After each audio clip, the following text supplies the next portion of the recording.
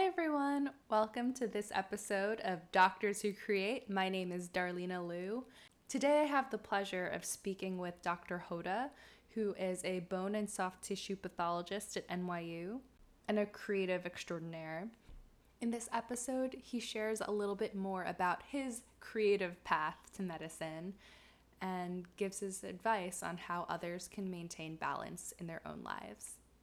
A big part of his philosophy is this idea of person first in medicine.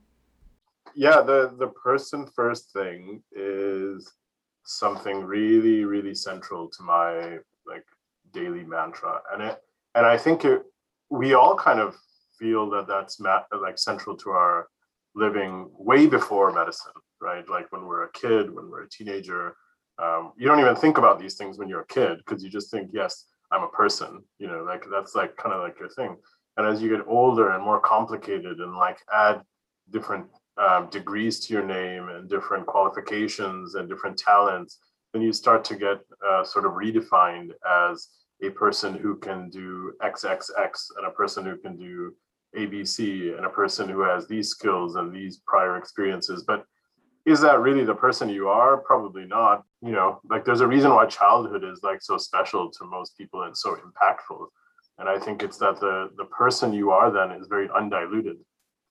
You sure you might be a student walking into school, but you don't carry any burdens with you. You don't carry any expectations that you're gonna, do this for society or that for other people, or have a family that you're trying to like manage on your own. Those kind of things. You're just a person, and I think carrying that spirit of being a person is something that is very underrated. And I wonder when that changes. You mentioned when you're a kid, there's no question about it. You are a person first. But when does that moment happen where someone might not necessarily feel that way? Like, I was just thinking back, and I feel like probably when you're entering higher education, I feel like for me, I'm reflecting back, like that's when I would introduce myself as like, oh, I'm a college student, I'm a student here. And that label suddenly becomes attached where it wasn't previously. Isn't it? I think you're totally right. I think it's like the time in which you're trying to prove to somebody your merits, or like maybe when we're getting admission to stuff or trying to apply for something, that's kind of when we start to create a nice profile, like a sellable profile to somebody about who Darlena is. Like you create a CV or a resume and you package it up like a deal. And like, is that the real Darlena that's being sold on a piece of paper? And in medicine, you have to do it so many times when you're applying to med school, applying to residency, applying to fellowship, applying for your first attending job.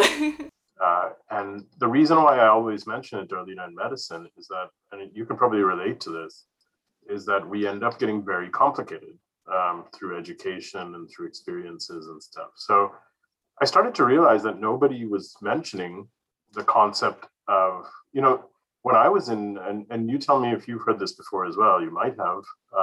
I remember several physicians when I was in med school tell me that medicine is not just a, job or a career, it kind of becomes who you are. And, it's something, you're a doctor even when you're at home, going to sleep or walking down the street.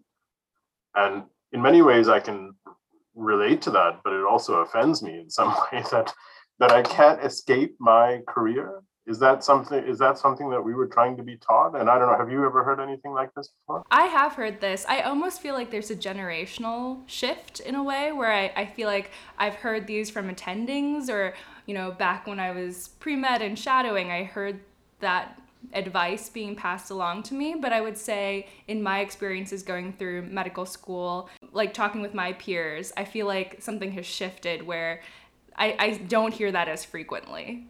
The interesting thing is, I mean, I look at our culture, and you're starting off, now in your training and in the hospital, and you'll kind of see that it's easy to be overwhelmed by medical culture. Like medical culture is very sort of, it reaches out very deeply into like your days and how you schedule your life and how you, take vacations and how you do everything.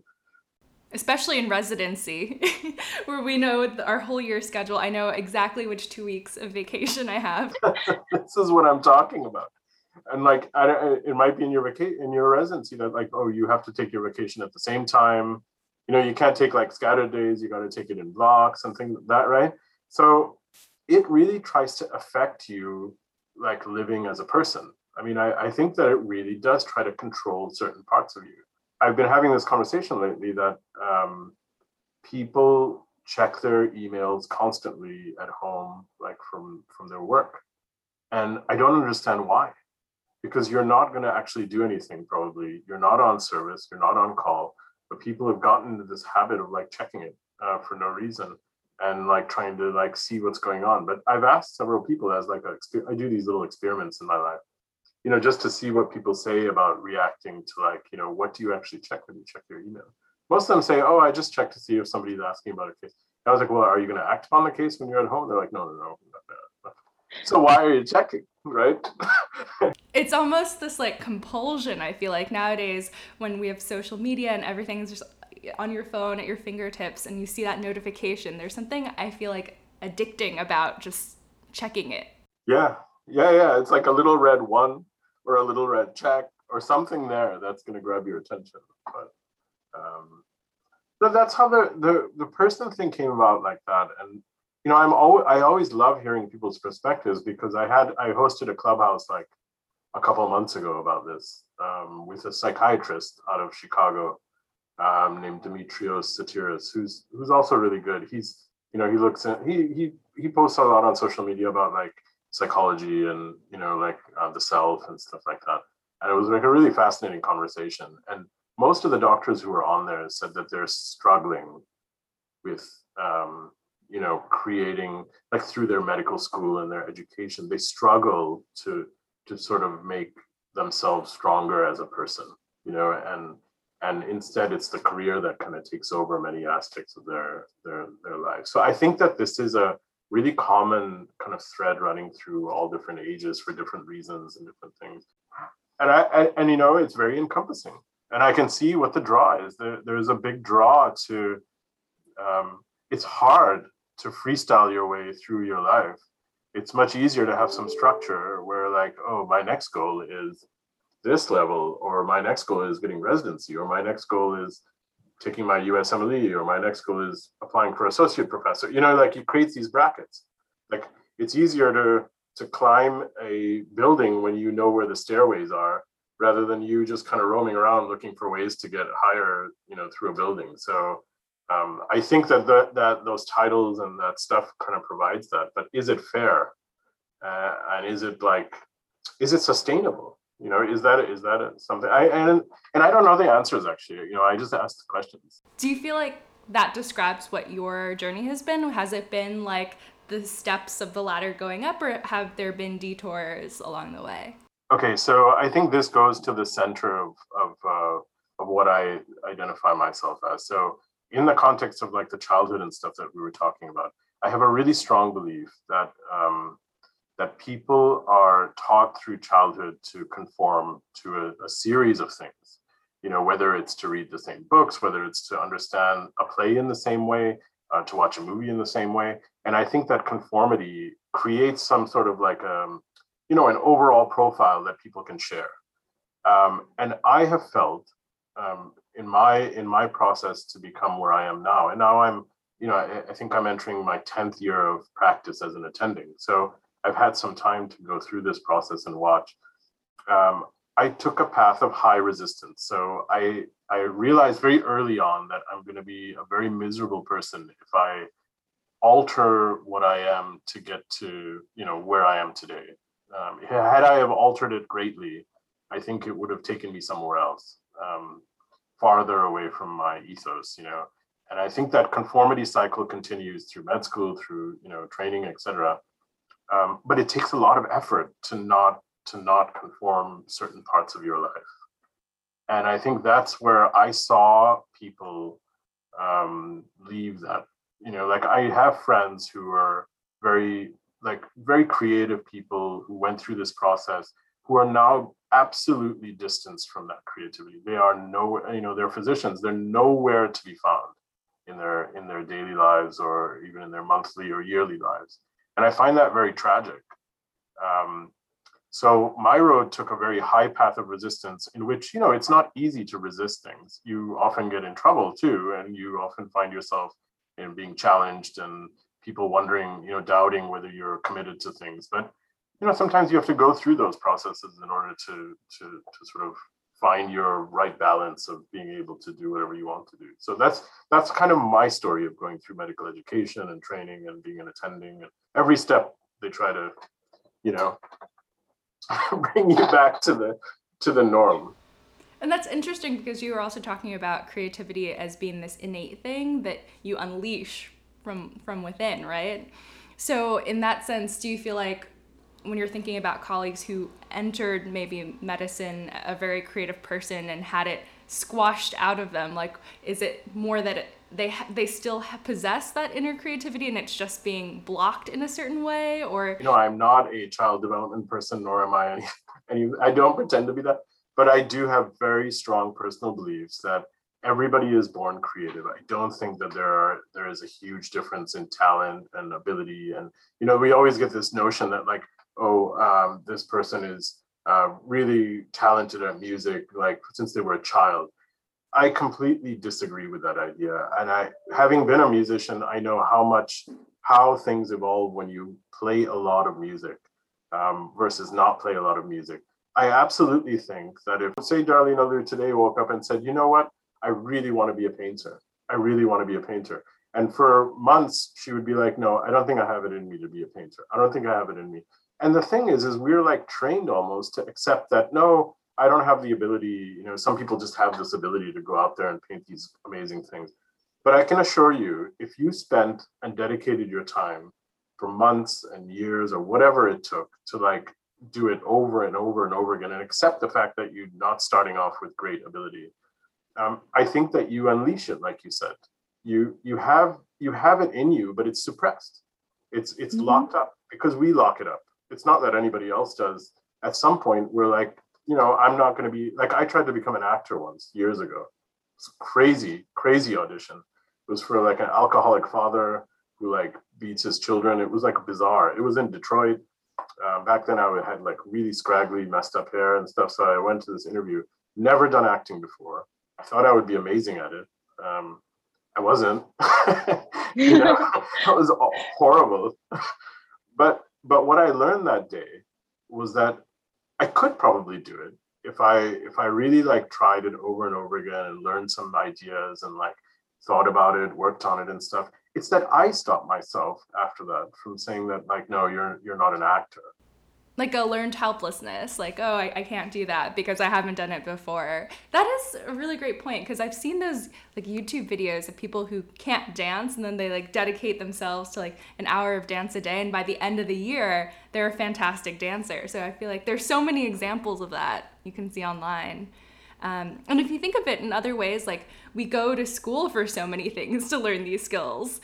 Med school's 4 years for a reason, right? So it's not like people are born naturally knowing all of these things or how to be a doctor, but you learn those things. And other people can enable it too. So some people have the advantage of a parent or a friend or somebody who can enable these people to like display their or work on it or whatever.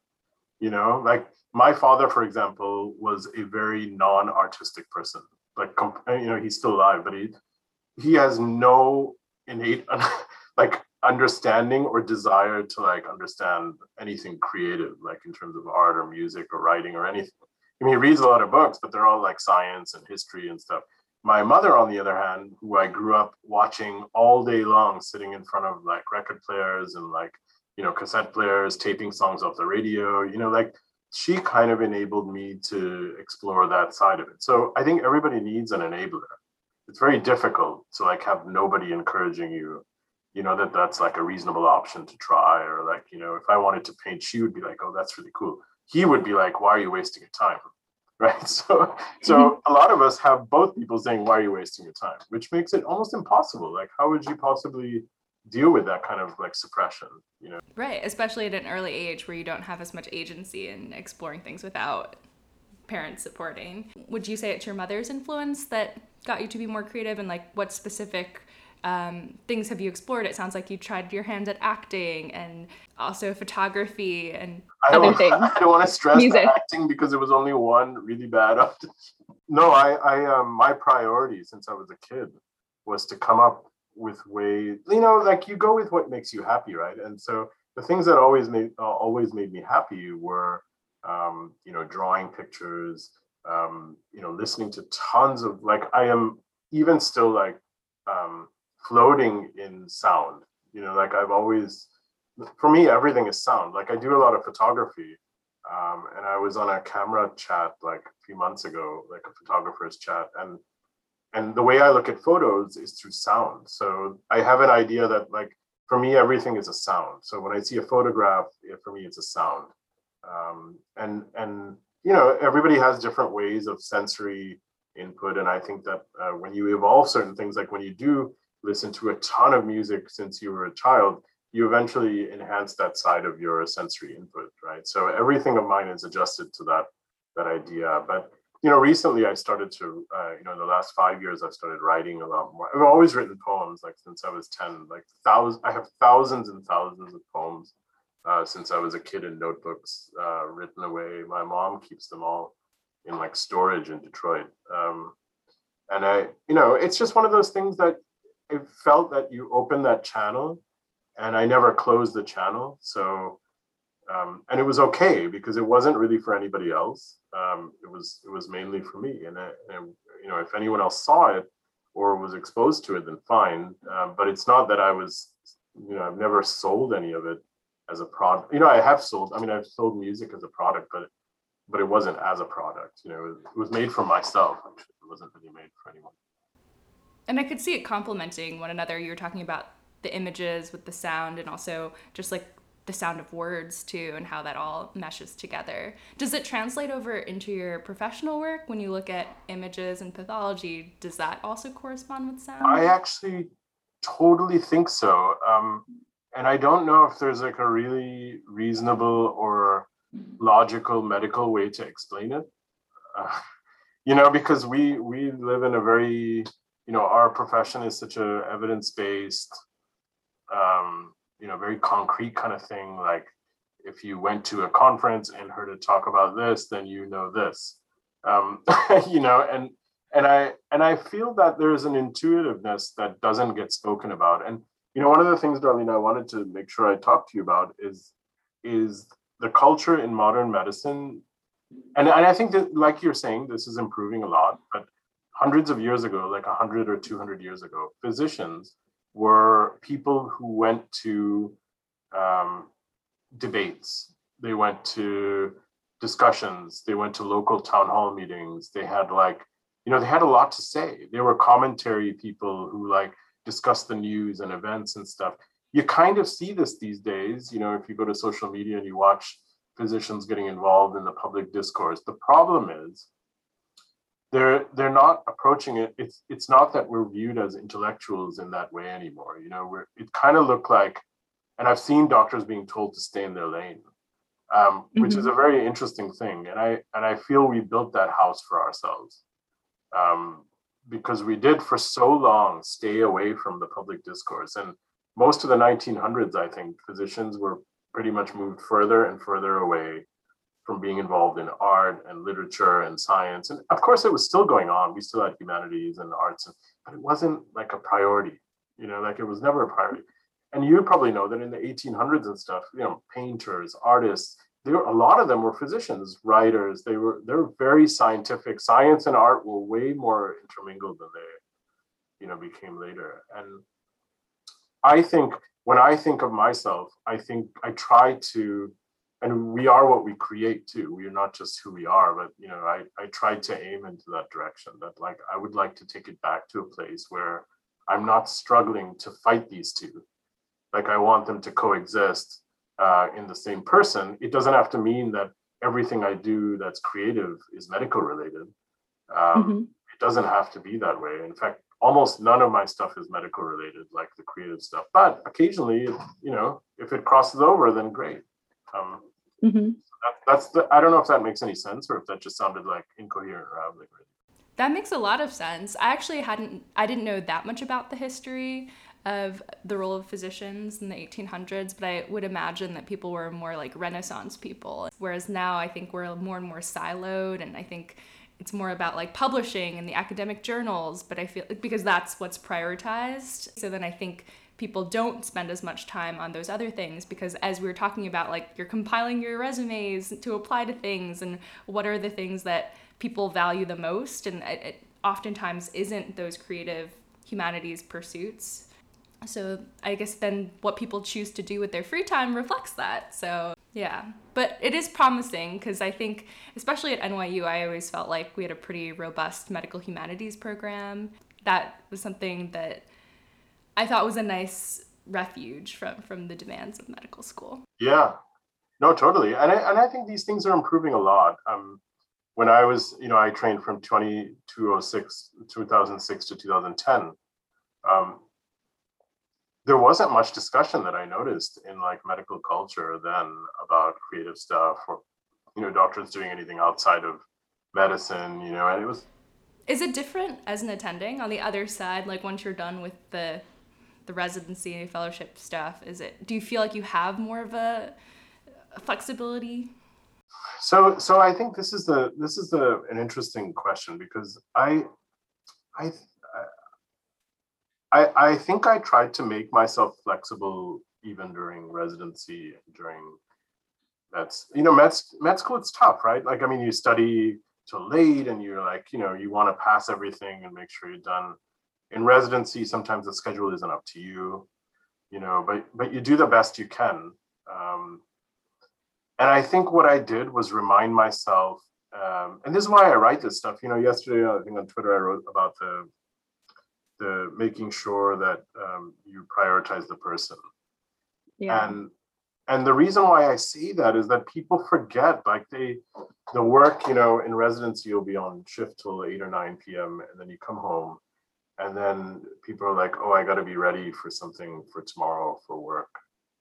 But I'm the type of person who feels that if you take an hour or two for yourself instead of doing that prep for the work, worst case scenario, you haven't prepped for the work, but I think it's worth the cost to get some time for yourself because these days compound, like that one day you put aside for only work and not you at all. That's fine. It's just one day. But the next day it happens again, and the next day it happens again. And soon you have this pattern where you feel very distant from being able to stretch for yourself rather than stretch for your job or for your training. And I think that this is a huge trap in medicine. I've seen people suffer because of it. And I think one of the things that I feel that I always talk about is that I did sometimes take a hit in not being ready for something like some case preview for the next day or whatever. Like I sometimes took a hit and maybe my attending would be a bit disappointed for 10 minutes, that I didn't read up about it. But in the long run, I made some time for myself and I kept myself a little bit happier. And, I dealt with it as it came. And yeah, I mean, I've realized, Darlena, that even our attendings don't know, so much stuff. They're sticking to this idea of asking you the question, but I, as an attending of 10 years, I'm still learning constantly. This is not like a 4-year training where you learn everything and then you're out free to like know everything, you'll be learning all your life. So. And then the medicine changes. Yeah, this residency like sprint concentration idea, I don't know where it came from that like you must pressurize all of it. Like, okay, yeah, I understand. Like you want to learn as much as you can. But to stretch every moment and lose your time and lose your person to do that, I don't think is worth it at all. I really love that reminder as someone who's about to start intern year. So it's really great timing. I love that you brought it up. I don't understand. Like nobody ever talked about it. I mean, we went through residency and med school and, they give you these wellness things and like everybody knows the right stuff to say, right? Like if you're having any problems, yeah, of course. Like I encourage all of that, if anyone's having problems to go talk to people, etc. It's all good stuff. but why isn't it like they teach you so much, but they never teach you that it's okay to like, feel comfortable sometimes, or like, it's like such a basic thing. Mm-hmm. I think it maybe goes back to this whole thing about like the professional identity and how it sometimes supersedes or takes over the personal identity. And I feel like we see it sometimes when there are things like on Twitter, like the whole med bikini thing, and how, wearing a bikini isn't considered, as a doctor, you're not allowed to do these like human things, and it's not considered acceptable. And I think that's because a lot of people are like viewing physicians with this physician first mentality, and not that they're person first. I think it all ties together. I saw a post like a few weeks ago by a physician saying, "Sorry for the non-medical post, but here's a photo of my pasta." And I was like, this is crazy that you have to apologize. To apologize for a non-medical post about like pasta. And so Wow. I remember replying and being like, you don't ever have to apologize for posting a photo of your food instead of posting about like renal clearance or something, right? Like there's Right. no, I don't know where this comes from. Like, that's why I love your Twitter account. It's always very balanced. I actually decided, Darlene, I was like, but when I get home, and if I'm sitting on the couch and my kid's watching TV and I'm looking at Twitter, I don't want to do medicine anymore. Like that's the last thing I want to do, is to like sit and do more medicine. So this is what happened during coronavirus. And, COVID changed a lot of things. But if you look at my tweets from before coronavirus, January, February, I looked at them recently. It was like all pathology. I was like a different person. And I think that because I only joined Twitter like less than 2 years ago, like a year and a half ago. And that's what I saw people doing. So I was like, oh, this is what Twitter is for like physicians. And then I realized during COVID was crazy. Like, I think you might have been on that too, the patient family connect stuff. Like I did the family. Yes. Mm-hmm. Yeah. And I did that for 2 months. And after that, I was like a changed person. I was like, this is insane. I'm not going to, like life has so many things to discuss, and I have so many things to discuss. Like I can't just like, post what a lipoma is and like in someone. The rest of my days. Yeah, that's a good point. And then when you also mentioned being on Clubhouse, do you feel like on Clubhouse, is that more medical for you, or have you been able to connect with all sorts of people? I started some groups on Clubhouse. They were called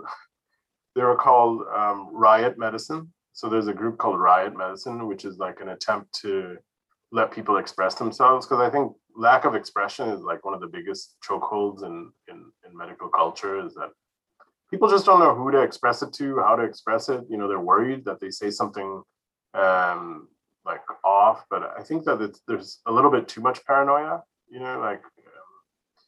and as long as you're caring for people in the way that we are supposed to do, then that's, I think it's within the realm to like express yourself and say what you feel.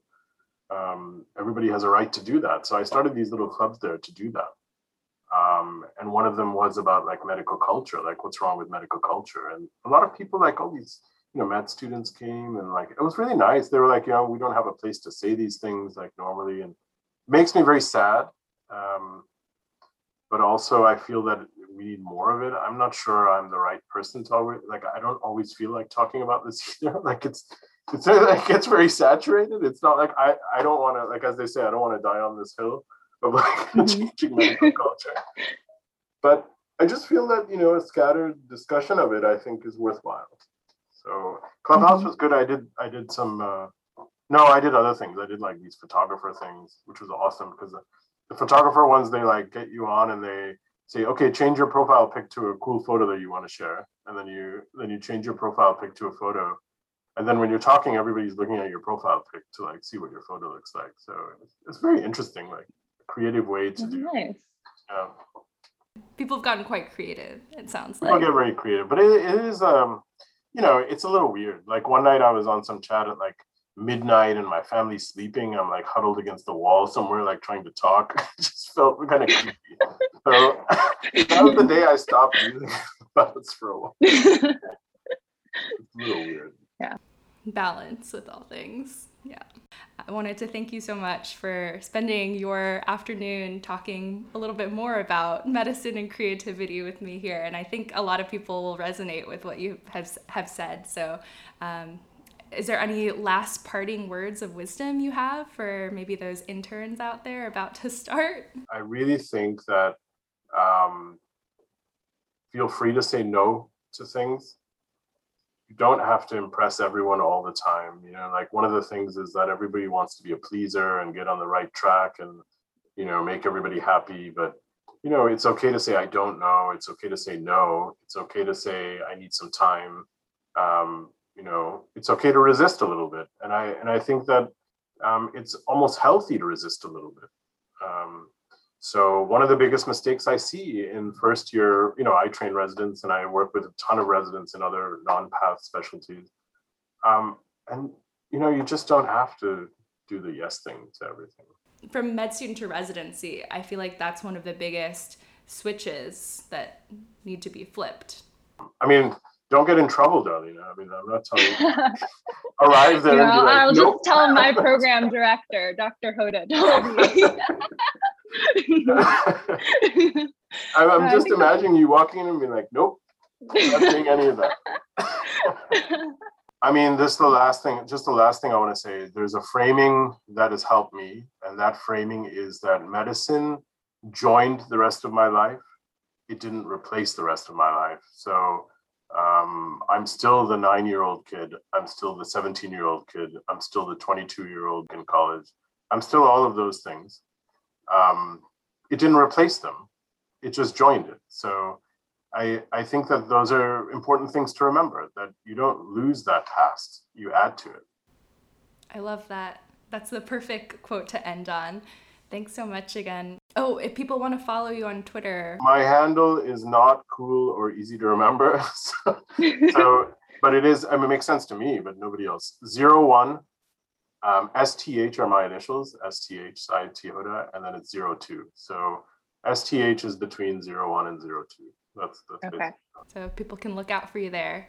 If you like what you're hearing, don't forget to subscribe, tell a friend, leave a review. We would love to hear from you.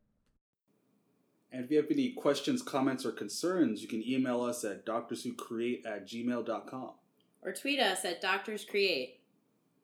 Or check out our website, doctorswhocreate.com, to listen to our podcast episodes and also to check out other articles and profiles of physicians who are creative. Intro music brought to you by the band Night Float.